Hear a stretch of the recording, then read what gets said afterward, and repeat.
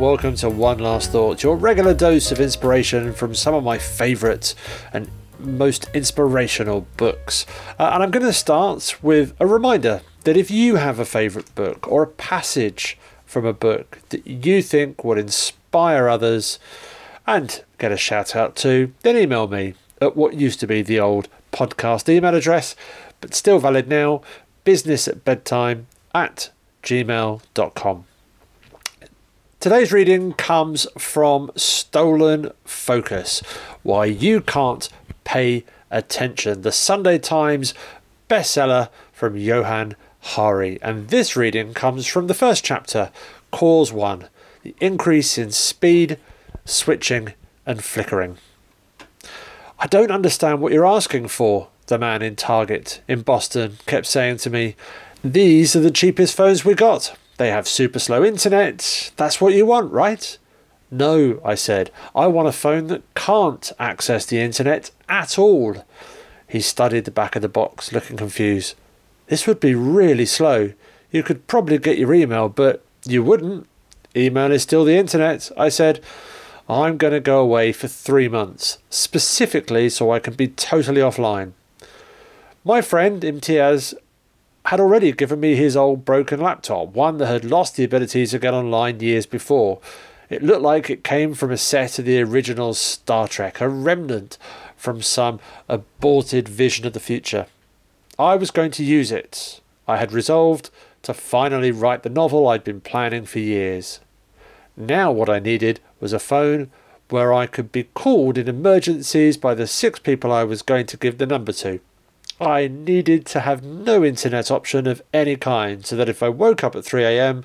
and my resolve cracked and I tried to get online, I wouldn't be able to do it, no matter how hard I tried.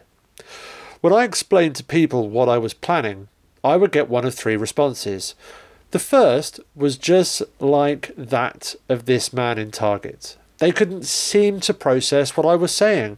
They thought I was saying that I was going to cut back on my internet use. The idea of going offline completely seemed to them so bizarre that I had to explain it again and again.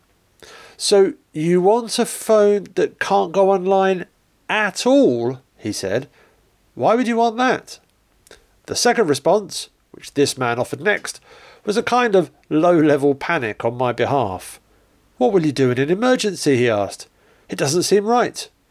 I asked, what emergency will require me to get online?